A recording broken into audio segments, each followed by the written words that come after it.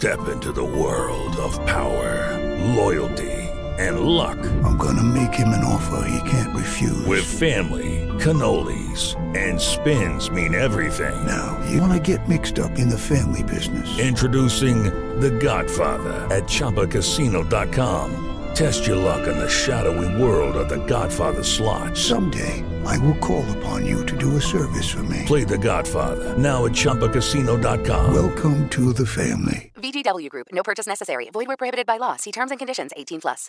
With Lucky Land Slots, you can get lucky just about anywhere. Dearly beloved, we are gathered here today to... Has anyone seen the bride and groom? Sorry, we're here. We were getting lucky in the limo and we lost track of time. No, Lucky Land Casino, with cash prizes that add up quicker than a guest registry. In that case, I pronounce you lucky. Play for free at LuckyLandSlots.com. Daily bonuses are waiting. No purchase necessary. Void where prohibited by law. 18+. Terms and conditions apply. See website for details. Hey, Loma Linda. Listen on 1050 AM, 102.3 FM, and 106.5 FM. We consider ourselves a guilty pleasure. The Mitch and Kathy Show. Every Tuesday, 6 to 8 p.m. Eastern Standard Time. Or 3 to 5 p.m. Pack time on 1050 AM, 106.5 FM, or kcaaradio.com. This is Scientific American's 60-Second Science. I'm Jason Goldman. Over millions of years, penguins have evolved a keen sense of where to find food. Once they're old enough, they set off from the shores on which they hatched for the first time and swim long distances in search of tasty fish like anchovies and sardines. But they don't search directly for the fish themselves. For example, when young endangered African penguins head out to sea, they look for areas with low surface temperatures and high chlorophyll, because those conditions signal the presence of phytoplankton. And lots of phytoplankton means lots of zooplankton, which in turn means lots of their favorite fish. Well, that's what it used to mean. Climate change plus overfishing have made the penguin feeding grounds a mirage. The habitat is indeed plankton-rich, but now it's fish-poor. Researchers call this kind of scenario an ecological trap. It's a situation where you have a signal that previously pointed an animal towards good quality habitat. That habitat's been changed usually by rapidly induced human pressure, so usually anthropogenic change. And the signal stays, but the underlying quality and environment deteriorates. University of Exeter zoologist Richard Shirley. He and his team used satellite imaging to track the dispersal of 54 recently fledged African penguins from 8 sites along southern Africa. Historically, the birds benefited from tons of fish along the coasts of Angola, Namibia, and western South Africa, but now they're going hungry. I was really hoping we'd see them going east and finding the areas where the fish had shifted to. So I was quite surprised to be wrong, and unfortunately quite sad to be wrong in this case, because it ends up being quite a sad story for the penguins. The researchers calculate that by falling into this ecological trap, African penguin populations on South Africa's Western Cape have declined by around 80%. The findings are in the journal Current Biology. Some research groups are exploring the idea of translocating chicks to a place where they can't get trapped, like the Eastern Cape. But Shirley thinks that a longer-term solution means implementing regulations to create more sustainable fisheries, something that he says has public support. And as for the penguins? They're not necessarily yet in an extinction vortex. But yeah, it's not hopeless yet. But time flies, unlike penguins. Thanks for listening. For Scientific American's 60-Second Science, I'm Jason Goldman.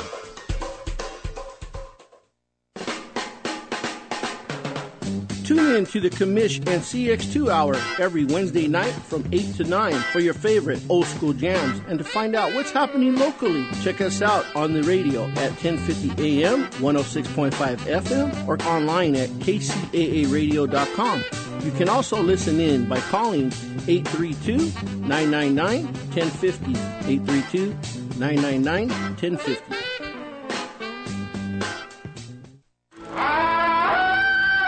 Moms and dads, Do you remember the fun you had going to the theater when you were a kid and watching great movies? I haven't had anything like it since I was a kid. You can share those moments and movies with your family. Well, then why didn't you say so? Using the new Spider app, available for both your Apple and Android devices. It's a free download. I'd be a fool not to at that price. Treat your family to great entertainment.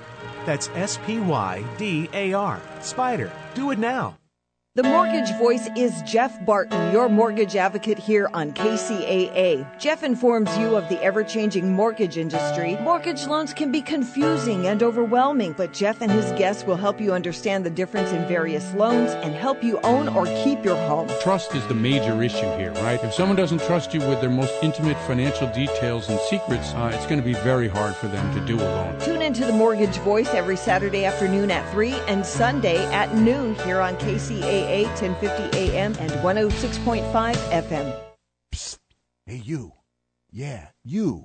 Do you know where you are? Well, you've done it now. You're listening to KCAA Loma Linda, your CNBC news station. So expect the unexpected.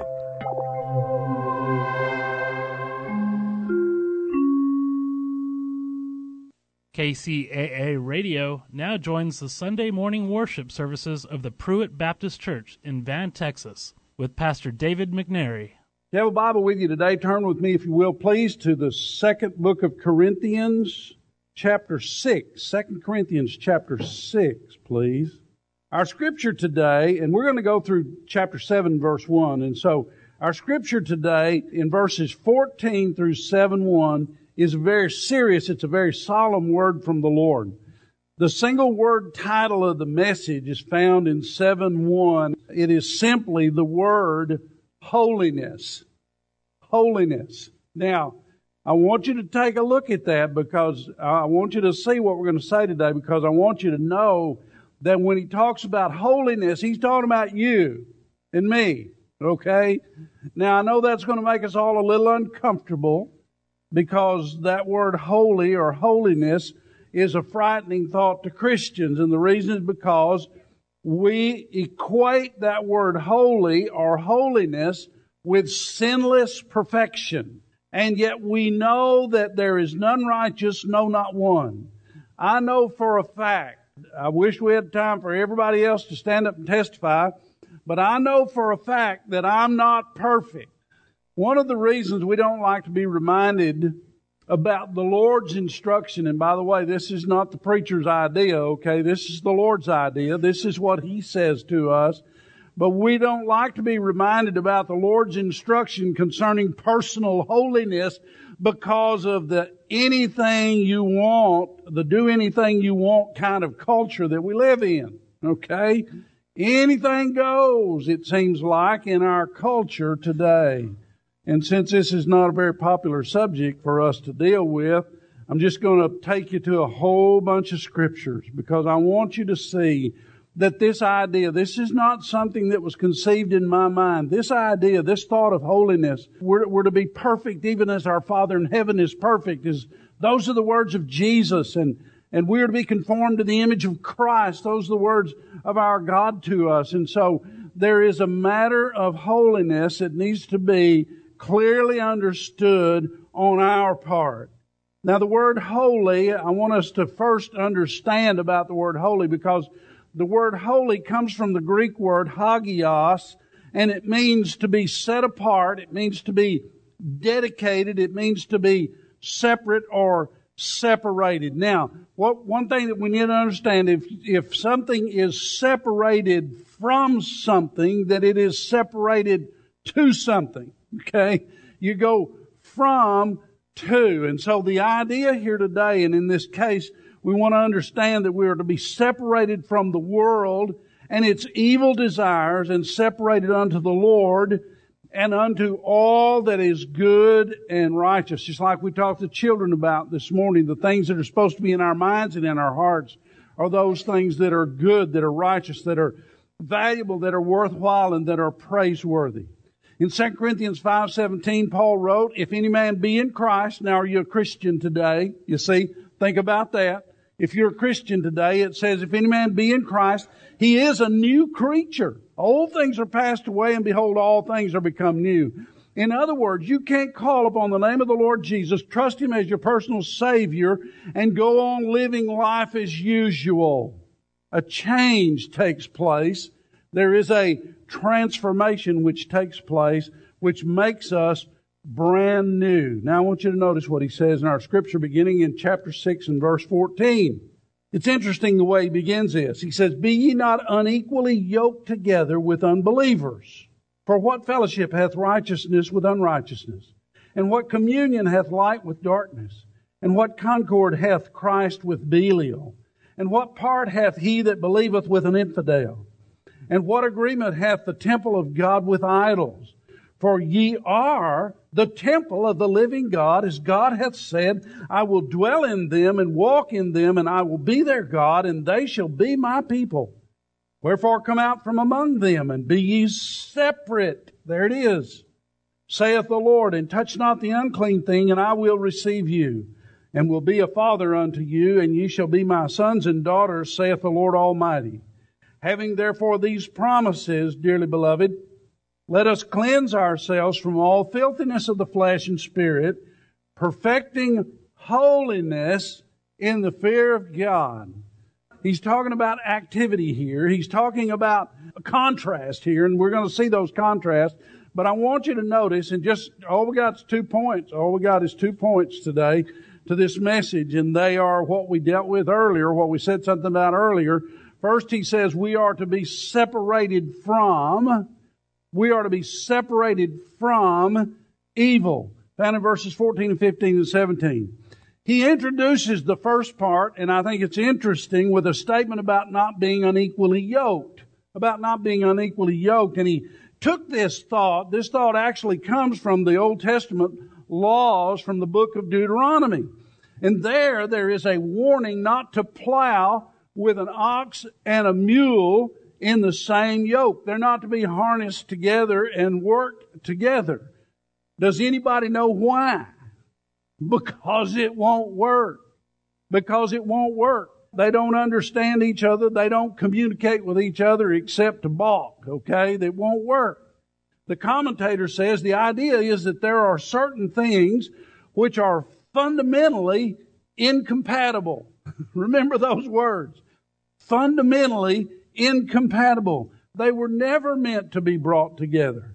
It is impossible for the purity of the Christian and the pollution of the pagan to run in double harness.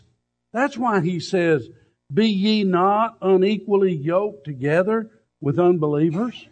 Whenever I talk to young couples about getting married, I always talk to them. The first and the most important thing that I talk to them about is their relationship with Christ. Because honestly, if one of them is a Christian and the other one's not, I'm not going to do their marriage. I don't want to put them in a position, and I explain it to them from this very verse of Scripture. I explain it to them. If one's a Christian and the other one's not, you're putting together people in a partnership that won't get along. They won't get along. Somebody has to compromise, and usually the person who's not a believer in Christ is the one who expects their Christian partner to compromise and go with them and do things that they wouldn't normally do because of their Christian faith. And so we need to understand that even according to God's Word, any partnership, any kind of a partnership between a believer and an unbeliever is risky business. I've watched many businesses literally fail, because the partners were not both believers in Christ. Now, they can be both unbelievers. They can both be unbelievers. But when one is a believer and the other one is a non-believer, then there's always going to be friction. There's always going to be, well, you know, we can do whatever we want to do. We don't have to live by this. But the Christian is always expected to compromise his or her convictions due to a difference in moral, ethical value. They won't get along because they don't have the same value system. Now, I want you to notice that he shows us some contrasts here. He shows us some contrasts here. First of all, he contrasts righteousness with unrighteousness, and he says they're incompatible. righteousness and unrighteousness are incompatible. Psalms 1:1 says, "Blessed is the man that walketh not in the counsel of the ungodly, nor standeth in the way of sinners, nor sitteth in the seat of the scornful." You see, we're just too different. What he's saying to us is that we have to protect ourselves. We have to protect ourselves. We don't ever need to be going places where sinners do their sinning. And I realize that there's a lot of folks who say, "Well, wait a minute, preacher, don't we need to go and witness to them?" Yeah, we need to go and witness to them, but we don't need to go witness to them in the places where they're involved in their sinning. For instance, it would be foolish for us to go to a bar to try to witness to somebody who's drunk. Believe me, I know. I've tried that. Not at a bar, but whenever I was in Vietnam, when I was in the service, there was a couple of guys and they got all tanked up, and then they came and they started whining and crying because I don't know what was going on in their lives. And I talked to them and witnessed to them, shared with them. They both prayed to receive Christ. And the next night they were back over there getting drunk again. You see, it didn't make any difference. There was no change in their life. Why? Because they didn't know what they were doing. But what he says is that we need to be careful not to be involved with people while they're involved in their drinking and sinning and carrying on whatever it is they're doing.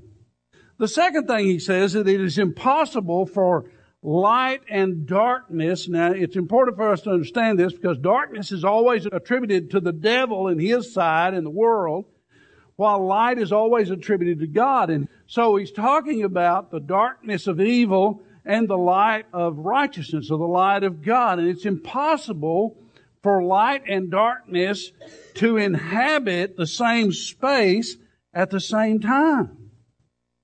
Jesus said, and it's found over in John chapter 3, just past that famous verse that everybody knows, and this is the condemnation, that light is come into the world, and men loved darkness rather than light, because their deeds were evil. For everyone that doeth evil hateth the light, neither cometh to the light, lest his deeds should be reproved. But he that doeth truth cometh to the light, that his deeds may be made manifest, that they are wrought in God. Now listen, a Christian, a believer who's living for the Lord doesn't mind other people seeing him serving the Lord. We don't mind. Now sometimes it brings on persecution or mocking or whatever, but we don't mind being seen living for the Lord. But you know what? Those who are involved in evil activities, when does most evil activity take place? After dark, doesn't it? People do their evil deeds at night, in the dark. Listen, I want to tell you something. There's just too big a difference for us to be involved. We're making a case that we're to be separated from evil. The third thing he says is that there can be no harmony between Christ and Belial. There can be no harmony between Christ and the devil. Listen, if you want to put your life in turmoil, try to serve them both. You want to put your life in turmoil, try to serve them both. Try to call yourself a Christian and live for the devil. You see, there's a lot of people that do that. That's what's wrong with so many people today. Jesus said no man can serve two masters, for either he will hate the one and love the other, or else he will hold to the one and despise the other. He said you cannot serve God and mammon. Now, in that scripture, that word mammon literally means money, but that money part of it then would be attributed to the world. Folks, I want to tell you something. There can be no joy. There can be no peace. There can be no harmony if you're trying to do both. If you're trying to serve the Lord and letting the devil control your activities and your actions and so on and so forth. Then the fourth thing he talks about there is the contrast between a believer and an unbeliever. He said, or what part hath he that believeth with an infidel? Now he's talking about an unbeliever. He's talking about somebody who does not believe in Jesus Christ. The question I would ask about that is, where is the common ground? Where is the common ground? Now, every man wants to marry a Christian woman because he believes she'll be true to him and be faithful to him. There's a lot of businesses that want to hire Christian people because they know that they have high standards. They know that they'll work hard. Amen. That they'll work hard and that they'll do right by what they're doing. But there's no common ground because expectations arise that would cause that person to have to do something they wouldn't normally do. And the fifth thing is contrast the temple of God with idols. Well, you can't get any further apart than that. The temple of God with idols. Hear the words of the Lord. The Lord said, I am the Lord thy God. Thou shalt have no other gods before me. Thou shalt not make unto thee any graven image. Thou shalt not bow down thyself to them, nor serve them. For I, the Lord thy God, am a jealous God. God said He's jealous. He's jealous over His glory. He's jealous over who He is, the fact that He is God, the one and only God.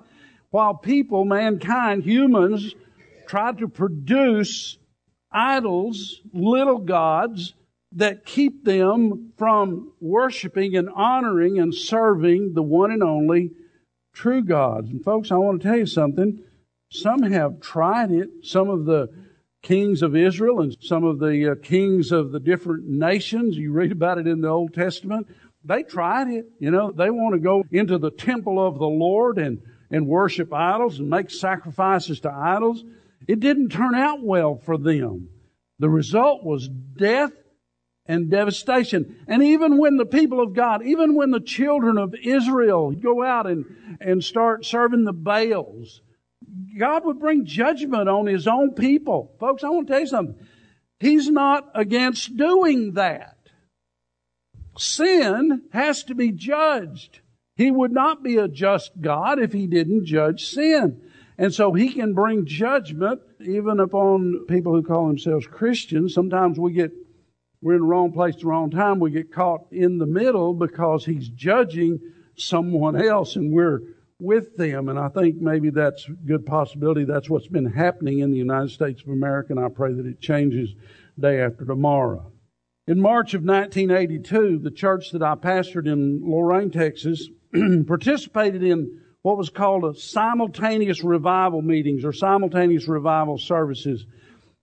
All of the different churches in the area were having revival at the same time. We had an evangelist coming to our church, and different church had evangelists coming to their church. But anyway, those who were in our area all got together at a restaurant in Snyder, Texas, for a kickoff breakfast on the first morning. We went in and asked for a private room, and I knew the restaurant had it, but they said, no, we can't give you that private room because we may need the overflow. We may have overflow out of this room in there, so you can go in there, but we're not going to shut the door so that you can have it all to yourself. I said, okay. They weren't willing to accommodate. So when we arrived, we all went in, sat together in the back at one big table. And it wasn't very long before the hungry public began to arrive, and they all came in and they looked around and they decided they wanted to sit back there close to where we were. They wanted to come in the back room. They didn't want to sit out in the main dining room. And so they came in there where we were, which was okay with us. They came in. But a strange thing happened when we began our program. You see, when we prayed together, eyebrows were lifted.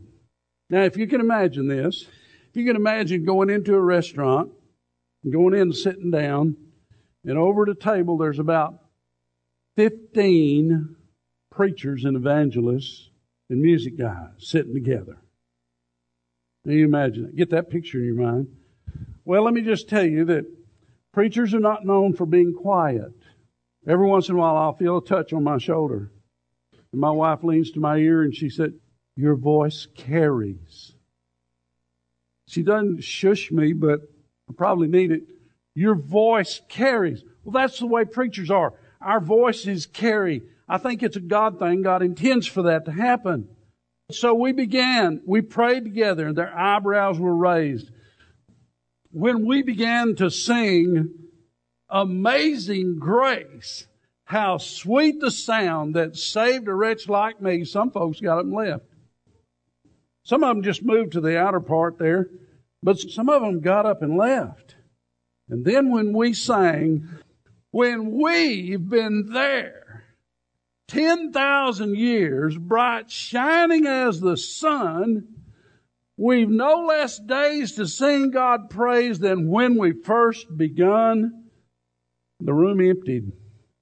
except for one or two believers who enthusiastically joined in. Now, why was that? Why is it that those folks all left? It's because they were out of place. It's because they were uncomfortable in the presence of the Spirit of God. Some of those adults were protecting their children from Christian influence. That amazes me, because everybody wants their children to act like Christians. I had a parent one time, a young man, prayed to receive Christ. He was 12, 13 years old. Prayed to receive Christ, and I went to his mother and asked her about baptizing him, and she said no. And I said, "You're not going to let him be baptized? He wants to be baptized as a symbol of his faith in Christ." She said, "No." And I said, "Okay, tell me why." She said, "Well, I want him to have an opportunity to grow up, make up his own mind." I said, "He already did. He wasn't coerced. He already did. He heard the gospel and he believed the message from the Word of God." Folks, those people left because they were out of place. Paul asked in this passage, what fellowship, what communion, what concord, what part, what agreement does the servant of God have with those who oppose God and His kingdom? You see, why is it we don't get along? Because we're not alike. We're not the same. After all, he says, "Ye are the temple of the living God. As God hath said, I will dwell in them and walk in them, and I will be their God, and they shall be my people. Amen and amen." So first he said we're to be separated from evil. Then he says we're to be separated unto God. Verse 16, verse 18, and verse 7, chapter 7, verse 1. A while ago we noted the first verse of the first chapter of the book of Psalms. In Psalm 1:1 we talked about the man who is blessed. Now I want you to listen to some other verses in that first psalm. In speaking about this blessed man, it says he has separated himself. That's what we talked about. The fact that he had separated himself from the evils of this world, from sinners in their sin. And it says, listen, his delight, okay? Away from sin, over to God. His delight is in the law of the Lord, and in His law doth he meditate day and night. Now listen what it says about this man. And whatsoever he doeth shall prosper. You want to live a life that has value and meaning and purpose? Commit your life to God. Commit your life to the Word of God. Know and understand what He says. You'll be blessed. And he says, whatsoever he doeth shall prosper. Then he goes on to say this, the ungodly are not so. Therefore the ungodly shall not stand in the judgment.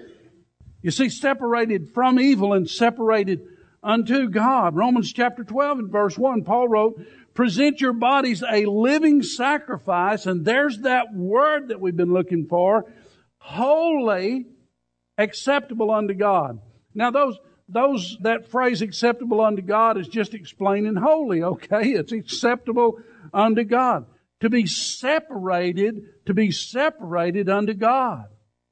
James wrote, know ye not that the friendship of the world is enmity with God? Boy, listen, that's a scary thing to think about. If you will stop to read and hear what he says, know ye not that the friendship of the world is enmity with God? Whosoever therefore will be a friend of the world is the enemy of God. Those are not my words. That's the word of the Lord. Over in the book of James, we're to be separated from that which is evil, separated from the world, separated from worldly desires, and separated unto the service of Almighty God. So Paul warns us, be ye not unequally yoked. Come out from among them. Be ye separate. Touch not the unclean thing, and cleanse yourselves from the filthiness of the flesh and the spirit. He says that all of those things are working together to perfect holiness, and it results in a fear of God. A fear of God. A fear of God. an awesome reverence towards God and a realization and a recognition that while He is just, He is also the just judge. Folks, truth be, there's just not enough room in our lives to accommodate the Lord of heaven and the Lord of this world at the same time. I read a quote-unquote fictional story about a woman who, through the years, had gained several pounds and inches. With her 25th high school reunion coming up, she hired a personal trainer. The day she began a diet and exercise program, the trainer had her stand in front of a mirror where he drew a silhouette of what she wanted to look like. A silhouette of what she wanted to look like. And each week she would stand in front of the mirror. And for several weeks, she just didn't fit. But finally, one day, as she stood before the mirror, she conformed exactly to the image that was drawn. Now, I want to tell you something. Just looking at herself in the mirror didn't change that. That's the way we like to do it sometimes. You know, I go in and I look in the mirror and I think, boy, you know, I need to do something about this. And then I go back again a little bit later and say, well, it didn't work. Just looking in the mirror doesn't change anything. It's not enough. You see, what was required for her to be changed, for her to become that person that she set out to want to be, okay? She was the one that decided that's what she wanted to look like.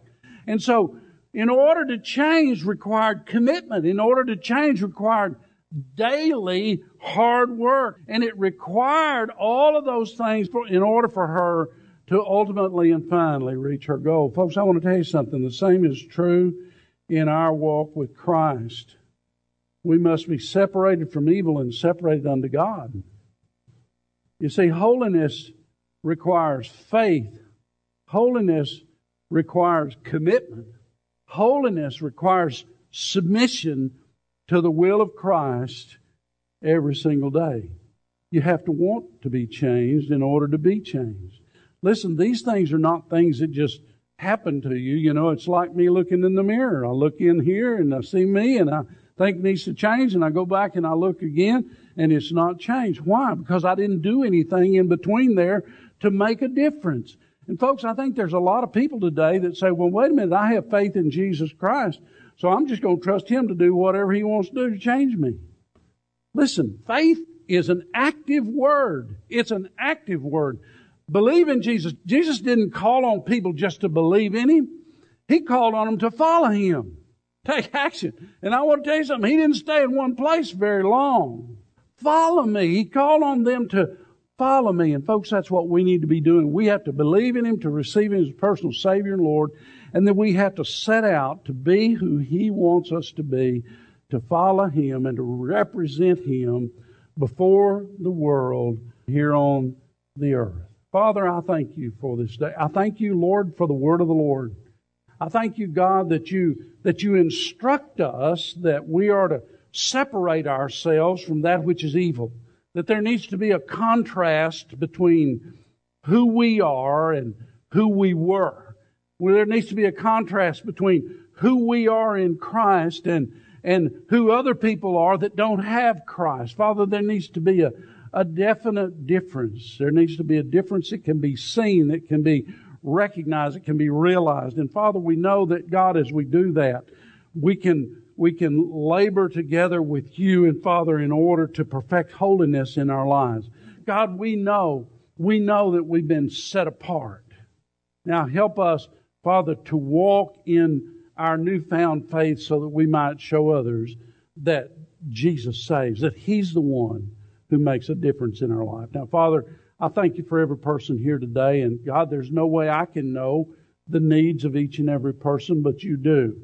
And Father, I believe that with my heart that God, there's somebody here today who doesn't know. With Lucky Land Slots, you can get lucky just about anywhere. Dearly beloved, we are gathered here today to... Has anyone seen the bride and groom? Sorry, we're here. We were getting lucky in the limo and we lost track of time. No, Lucky Land Casino, with cash prizes that add up quicker than a guest registry. In that case, I pronounce you lucky. Play for free at LuckyLandSlots.com. Daily bonuses are waiting. No purchase necessary. Void where prohibited by law. 18+. Terms and conditions apply. See website for details. With the Lucky Land Slots, you can get lucky just about anywhere. This is your captain speaking. We've got clear runway and the weather's fine, but we're just going to circle up here a while and get lucky. No, nothing like that. It's just these cash prizes add up quick. So I suggest you sit back, keep your tray table upright, and start getting lucky. Play for free at LuckyLandSlots.com. Are you feeling lucky? No purchase necessary. Void where prohibited by law. 18+ terms and conditions apply. See website for details. Oh, Jesus is personal Lord and Savior, and I pray for that person. Don't know them by name yet. But God, I pray for that person that, Father, you, by the power of your Spirit, would bring conviction in their lives. Help them to realize their need of believing and trusting in Jesus Christ. And, Father, help them to make that commitment to a relationship with you today. And, dear Father, I pray for Christians who haven't been walking with the Lord. They've stumbled along in life and wondered why things weren't going well. And, dear God, I pray that you'd speak to their hearts. Help us to realize, Father, to be separated from evil, to be separated from the world, but we have to be separated under the service of God. And so, Father, help us to make commitments, new commitments, fresh commitments, Father, unto the Lord to serve you with all of our hearts. Now, Father, there may be other decisions that need to be made. God, just speak to us today. Help us to hear and help us, Father, to do what you would call on us to do, each and every one personally. And Father, I pray these things in Jesus' name. You are listening to the Sunday morning worship services of the Pruitt Baptist Church in Van, Texas, with Pastor David McNary. 1 John chapter 3, please. 1 John chapter 3. I think it is too often that we take for granted the glorious doctrine which sets us apart from many other denominations. It's the doctrine of eternal security. Somehow we seem to overlook its importance in the teachings which make it real to our understanding. But here in 1 John chapter 3, we're going to look in verses 19 through 24 as the elder John gives us the test of assurance. In other words, how do you know that you're saved? You need to understand that once you're saved, you're always saved. God doesn't take that away from you. When you're born into the family of God, you're born into the family of God for eternity. For eternity. It is eternal security that we have. And here in 1 John 3, 19 through 24, John shows us the tests of assurance so that we can know how we can know that we're going to be saved. I want you to notice that it begins and he ends this section with the words, hereby we know. Look at that. Hereby we, K-N-O-W, we know, hereby we know, verse 19. You see, he wants us to understand that there is something that we can know for sure. He says by examining certain evidence in our lives, we can be assured of the fact that we are of the truth, I think when writing this part of his letter, John's mind was alive with the memories of the words of Jesus that he had recorded in his gospel. Words like John 8:32, ye shall know the truth, and the truth shall make you free. Listen, the only way you can be free is if you're in Jesus, if you're of the truth. John 14:6, Jesus says, believe in me, I am the way, the truth, and the life. No man cometh unto the Father but by me. He's the only way that any person can get back to God. The only way we can get to heaven. Or even as the words are recorded in John chapter 18, verse 37. Jesus said, everyone that is of the truth heareth my voice. The words he spoke to Pilate. In effect, then, folks, the phrase of the truth becomes synonymous with the fact that a person is a person of faith, a believer in Jesus Christ. For to be of the truth is to know God through faith. Through faith. Now, it's possible that I think that all of those memories, the memories that John has, we know that that's what he was making reference to, the teachings that he had received, because he talks about the fact that he had the privilege over in 1 John chapter 1, that he had the privilege to be with Jesus, to walk with Jesus, to see Jesus with his own eyes, to hear him speak with his own ears, and to even to touch him, to shake his hand, and to have fellowship with him, to sit at his feet and listen to him. So he reminds us of that. So we know that that's We know that that's true, but it's those thoughts, I think, that caused him to write these words of encouragement and give to us the tests of assurance. So I want you to notice the test. We're going to begin in chapter 3 and verse 19. And hereby we know that we are of the truth, and shall assure our hearts before Him. There's your word, assurance. We know it, we're of the truth, and we assure our hearts before Him. For if our hearts condemn us, God is greater than our heart and knoweth all things. Beloved, if our heart condemn us not, then have we confidence toward God. And whatsoever we ask, we receive of Him, because we keep His commandments and do those things that are pleasing in His sight. And this is the commandment, that we should believe on the name of His Son, Jesus Christ. Look at that. That's a commandment, that we should believe on the name of His Son, Jesus Christ, and love one another as He gave us commandment. And he that keepeth His commandments dwelleth in Him, and He in Him. And hereby we know, there it is again, hereby we know that we dwell in Him. And hereby we know that He abideth in us by the Spirit which He hath given us. Okay, He gave us the Spirit so that when we receive Christ as personal Savior and Lord, we are indwelled by the Holy Spirit of God. He comes in to take up residence in our hearts, in our inner being. Now I want you to notice what he says here about these assurances of our heart. The first one he talks about, there's in verse 20, and it is the assurance of a troubled heart. The assurance of a troubled heart. One of the ways the Lord verifies our faith and brings assurance to our hearts is through conviction. Through conviction. Can't tell you how many times in the years of my Christian life that I've felt that conviction. It was a troubling thing in my heart. Now, why does God bring conviction? Well, because we're sinners. And you see, when we sin against God, He doesn't want us to be that way, because we are selling Him short and we're selling ourselves short. And so when we sin against God, He brings conviction. I've told you the story before about before I was saved that I just dug in. You know what that means? I just dug in. I planted my feet. You dig in, just like those football players do on the line. They dig in. And I dug in. I dug my old fingernails in the back of that pew. I bet that pew over at Northside Baptist Church in Abilene, Texas, still got my fingernail prints, if it's still there. Because I dug in. I didn't want to move. But I was under conviction.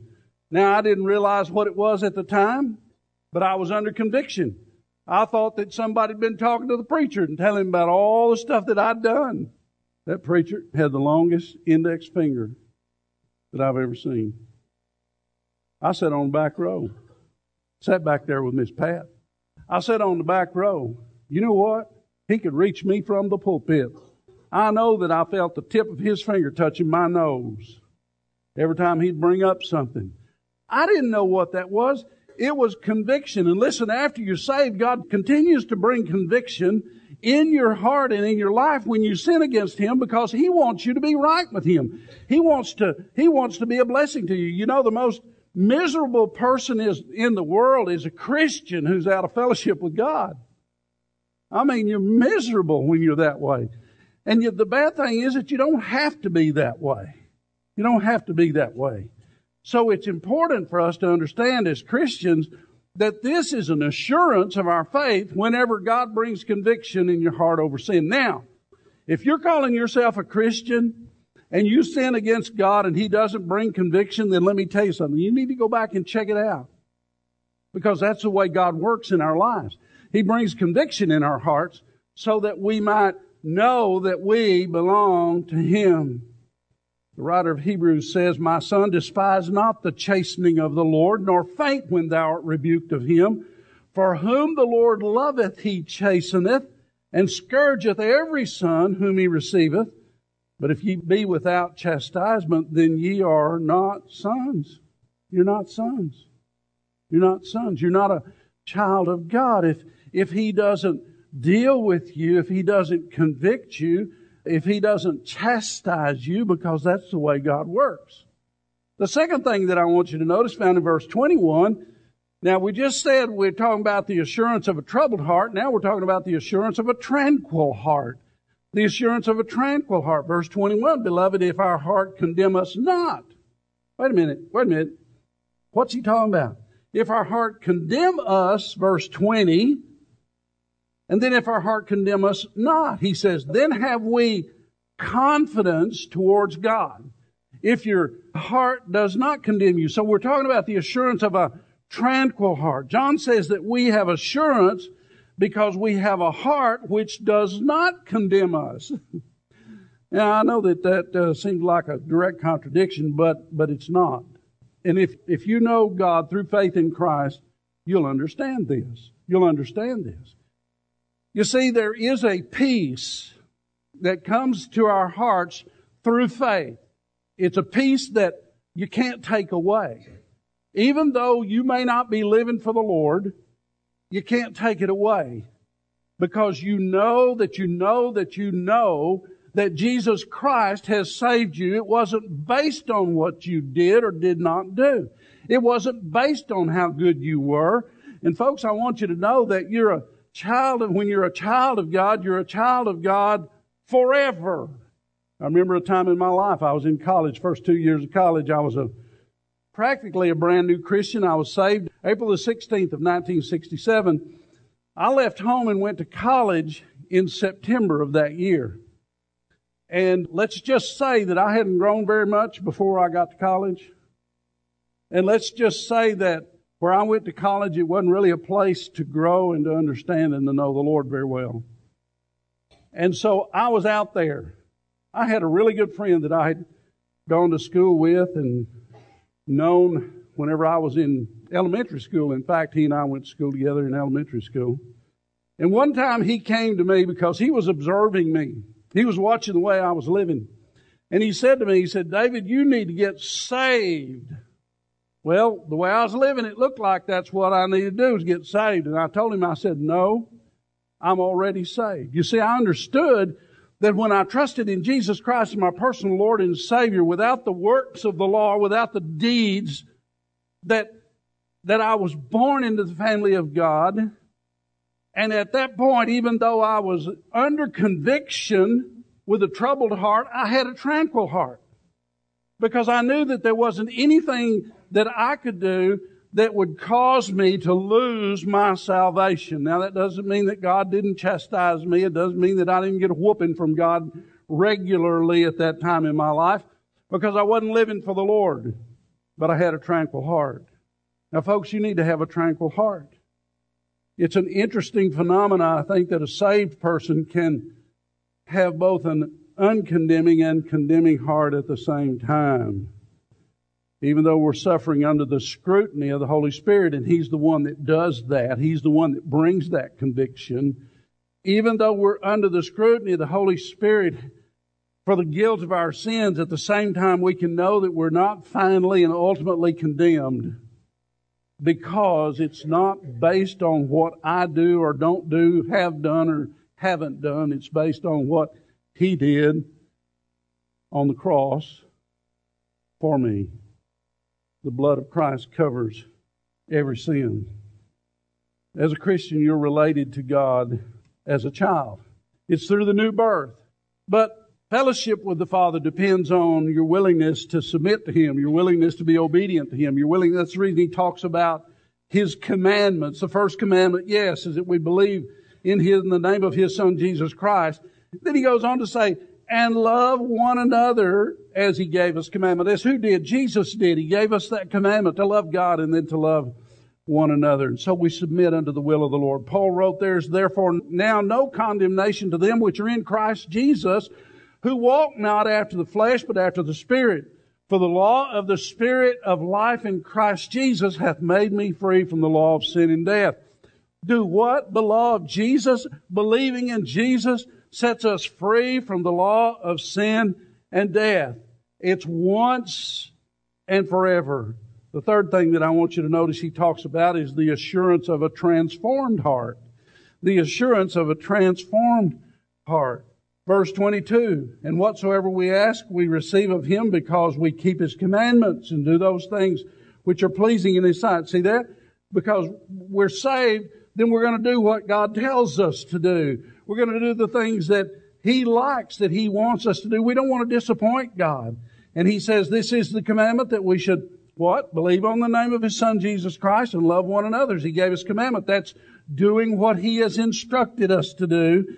And he that keepeth His commandments, listen, dwelleth in Him. It's a way to know that you dwell in Him. In other words, if you call yourself a Christian and you do what God tells you to do, it verifies that faith. It is an assurance to you of what God has done in your heart and in your life. Romans 12:2 says, be not conformed to this world, but be ye transformed by the renewing of your mind. Don't be like you were. Don't be like the world is. Be different as God transforms you and your mind through faith. Listen, sometimes the Lord delivers us from evil in a miraculous way, and sometimes we have to take courage to just stand up for what's right and to stand up against what is evil rather than doing what is easy or popular. The easy, popular stuff is not going to get you where you need to be, folks. Young people, watch out. It'll be popular. It'll be what your friends are doing. It'll be what they want you to do, and they'll try to convince you. But it's not the right thing unless it's what God says that you're supposed to do. What is right is best, because what is right is the will of Almighty God. So do what's right because it's right until it feels right. That's one of those things that I heard a long time ago that just kind of sticks with you, you know. Number 4, we have not only the assurance of a troubled heart, we have the assurance of a tranquil heart, the assurance of a transformed heart, and finally, here in this verse 24 is the assurance of a temperate heart. Now, I use the word temperate here to talk about being under self-control. Now, we talk about temperate, we talk about self-control, when in reality, it's not what we need is self-control, because our self fails us. But it's not that anyway, because it's spirit control. We're to be controlled by the Holy Spirit of God. Verse 24 says, and he that keepeth His commandments dwelleth in Him, and He in him. And hereby we know that He abideth in us by the Spirit which He hath given us. He's called the earnest of the Spirit in another place in the Scripture. The earnest of the Spirit. He is our down payment. He is the one who helps us know. Now, the Spirit of God is the one that brings conviction. We talked about that a while ago. The Spirit of God is also the one that gives you assurance for a tranquil heart, the thing that you know that is real in your life. The Spirit of God is the one who gives you assurance through a transformed heart, because He's the one who leads you away from sin and leads you towards God and the will and the purpose and the plan of God for your life. It's a heart under the control of the Holy Spirit. You know, as we allow the Lord to bring all our worldly, selfish desires under control, it is assurance to us as to the reality of our faith. Now, when you stop and think about faith, you wonder, say, well, now how am I going to know? Where is the reality in faith? After all, it's kind of an abstract. Well, it's not, because what happens is when you know that you have faith, when you have trusted in Jesus Christ as your personal Lord and Savior, He's going to move you towards being the person you need to be. If any man be in Christ, he is a new creature. Old things are passed away. The old life, the old lifestyle is passed away. And behold, He says, all things are become new. The Holy Spirit validates our faith in our minds and in our hearts. In a day when everyone with whom you come in contact may question your faith, everyone, they'll question your faith, whether they're believers or not. They'll question your faith. It's important for you to know the tests of assurance. So John tells us first the assurance of a troubled heart. Understanding and knowing that when you sin, conviction comes. If conviction doesn't come, go back to the beginning. Go back to the matter of faith and believe and trust in Jesus. It's also the assurance of a tranquil heart, knowing that even when you sin, that you're still saved. You're still born in the family of God. You haven't been, maybe you haven't been a good child. That's all right, because He'll take care of that. Then there's the assurance of a transformed heart, seeing that you are different than you were before. There needs to be a difference. And then there's the assurance of a temperate heart, a heart under the control of the Holy Spirit. Someone asked Luther, "Do you feel that you have been forgiven?" He answered, "No, but I'm as sure as there is a God in heaven. For feelings come and feelings go, and feelings are deceiving. My warrant is the Word of God, naught else is worth believing. Though all my heart should feel condemned for want of some sweet token, there's one greater than my heart whose word cannot be broken. I'll trust in God's unchanging word till soul and body sever, for though all things shall pass away, His word shall stand forever." Listen, trust the word of God. He tells you that you can know that you're a child of God. There's evidence, and the evidence is real. You can know that you're a child of God, and once you know that you're a child of God, you can never lose what God has given. It is the gift of God. Paul wrote in Romans chapter 8 and verse 15 through 17, "Ye have not received the spirit of bondage again to fear, but ye have received the spirit of adoption. The Spirit itself beareth witness with our spirit that we are the children of God, and if children, then heirs of God, and joint heirs with Jesus Christ." As a believer in Christ, you are as eternally secure as is the eternity of God's Word. Because God doesn't change, you see. What He said to them, He says to us. And He says that if we believe on the name of the Lord Jesus Christ, we are saved. And if you're saved now. You're saved now and forever. And hereby we know that we are of the truth, and shall assure our hearts before Him. Our Father, we're grateful today for the Word of God, for the truth that You give us. Father, we're grateful today for saving faith. We're grateful today, Father, for the sacrifice of Your Son, because, Lord, we know that it would not be possible for us to be saved without Him being sacrificed. You knew that, and You offered Him. You were willing. You loved us that much that You were willing to offer Him a sacrifice in payment for our sins. God, we are grateful beyond understanding, because we can't comprehend the kind of love that You've shown to us. Sinners, enemies of God. And yet You loved us, and You loved us right into Your family through faith. Now, Father, I pray that You'll help us to have the assurance. Help us to understand.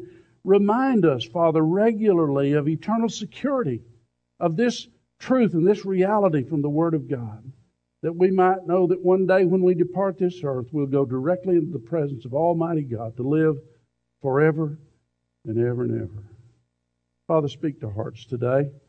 I pray, Lord, if there's anyone here today who does not have this assurance, that God, today would be the day that they would give themselves to God and allow You to reveal to them and in them the truth of eternal security. Now, Lord, speak to our hearts. Save the lost. Reclaim those who have wandered away, Father.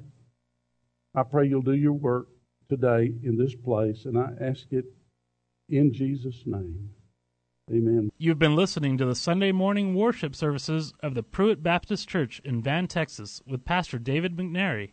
A podcast of this service is available on demand at the KCAA website at www.kcaaradio.com. To listen to the service at any time, go to the KCAA Sunday schedule and click the podcast link under the image of Pastor McNary. The Pruitt Baptist Church is located at 9908 State Highway 110 in Van, Texas. The Sunday worship schedule includes Bible study at 9:45 a.m., morning worship at 11 a.m., and evening worship at 6 p.m. For more information about the Pruitt Baptist Church, visit their website at www.pruittbaptistchurch.com. or call 903-963-7473. Bob Vila here with my home improvement tip of the day. If you're planning to cut plywood, here are a few points to keep in mind. Cutting plywood usually creates a splintered edge on one side of the sheet. That's no big deal if your project requires only one side of the sheet to be splinter-free. Which side the splinters will be on depends on the type of saw you're using to make the cut. Generally speaking, radial arm saws and table saws produce splinters on the top side of the sheet, while saber saws and circular saws splinter the wood on the bottom. If your choice of tools is a muscle-powered handsaw, expect splinters on the top. But what if you need both sides of the sheet to be free of splinters? Your best bet is to use the sharpest, stiffest knife you can find to make deep scores on both sides of the wood along the lines of the intended cuts. As always, with power tools, make sure you don protective glasses and gloves before you start your cuts. Get more info at bobvila.com and right here at home with me, Bob Vila. If you don't know what it's all about, Dr. Jolly will tell you on What's It All About, Wednesday afternoons at 3 on KCAA 1050 AM.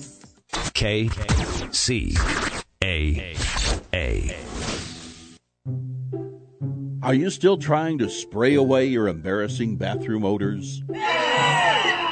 Now you can vent them away through your toilet as they occur with the MG Toilet Odor Venting System by Manderley Gate. Wow! There are no filters, sprays, or batteries to ever buy or replace. Let MG equip your toilet and never worry about embarrassing bathroom odors again. Go to mgequip.com or call 1-800-542-9616. Again, mgequipped.com or call 1-800-542-9616.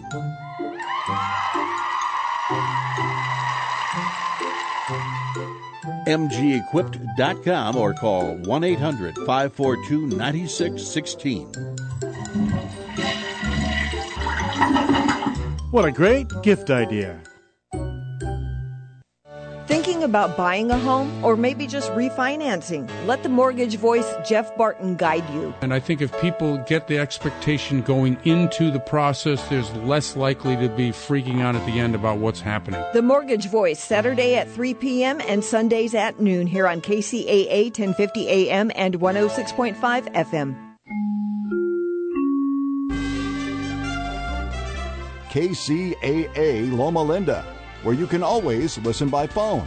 Just call 701-801-4444. This is InfoTrack, the weekly show with information you should know.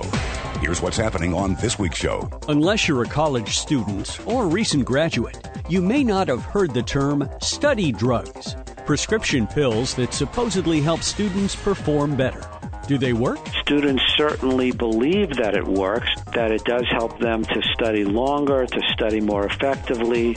If you look objectively at what their GPA is, they tend to do worse. Then, what's the best way to keep juvenile delinquents from making more trouble? One expert says the answer isn't jail. If you want to focus on kids who are involved in the juvenile justice system, what we don't see are many states that are actually measuring results, and that's clearly a direction that government needs to go. Those two stories and much more are coming your way on this week's edition of InfoTrack. Stay with us. The show begins right after this. Allergies, pollen in the air, dogs in the house, mold in the basement. Whatever triggers your allergy symptoms, it can really hold you back. Break through with Allegra 5-in-1 Relief. Allegra works fast, won't make you drowsy, provides 24-hour multi-symptom relief, and it's effective every day. Break through allergies with Allegra. Starts working in 1 hour. Use only as directed. Guaranteed or your money back. Visit Allegra.com. As a 300-foot-tall dino monster, people think all I'm good at is rampaging. But there's more to me than that. Just like Geico.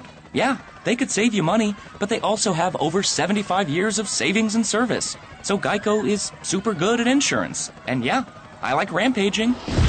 But I'm also a huge fan of opera. Geico. Expect great savings and a whole lot more. In 0.3 miles, continue straight. Recalculating. Turn left. Recalculating. In half a mile. Hey, GPS, pipe down, will you? When a tire lasts as long as a Firestone Champion tire, there's no such thing as a wrong turn.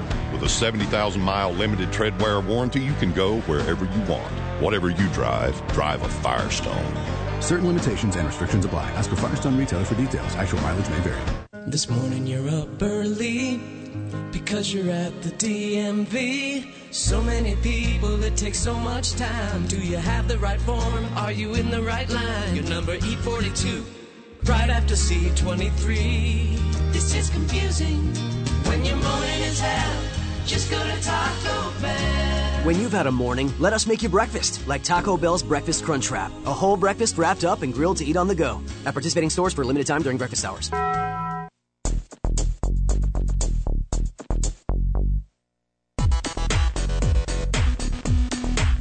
InfoTrack, the weekly show with information you should know. Here's your host, Chris Whitting. Unless you're a student, you may not have heard much about so-called study drugs used to boost concentration when preparing for an upcoming test or term paper. Here to discuss this is Dr. David Rabiner, who is research professor and associate dean at Duke University. Welcome to the show. Thank you. First of all, what drugs are we generally talking about here? Are these prescription drugs? Generally, certainly among college students, the most commonly used drugs in terms of cognitive enhancement for study purposes would be medications that are used to treat attention deficit hyperactivity disorder.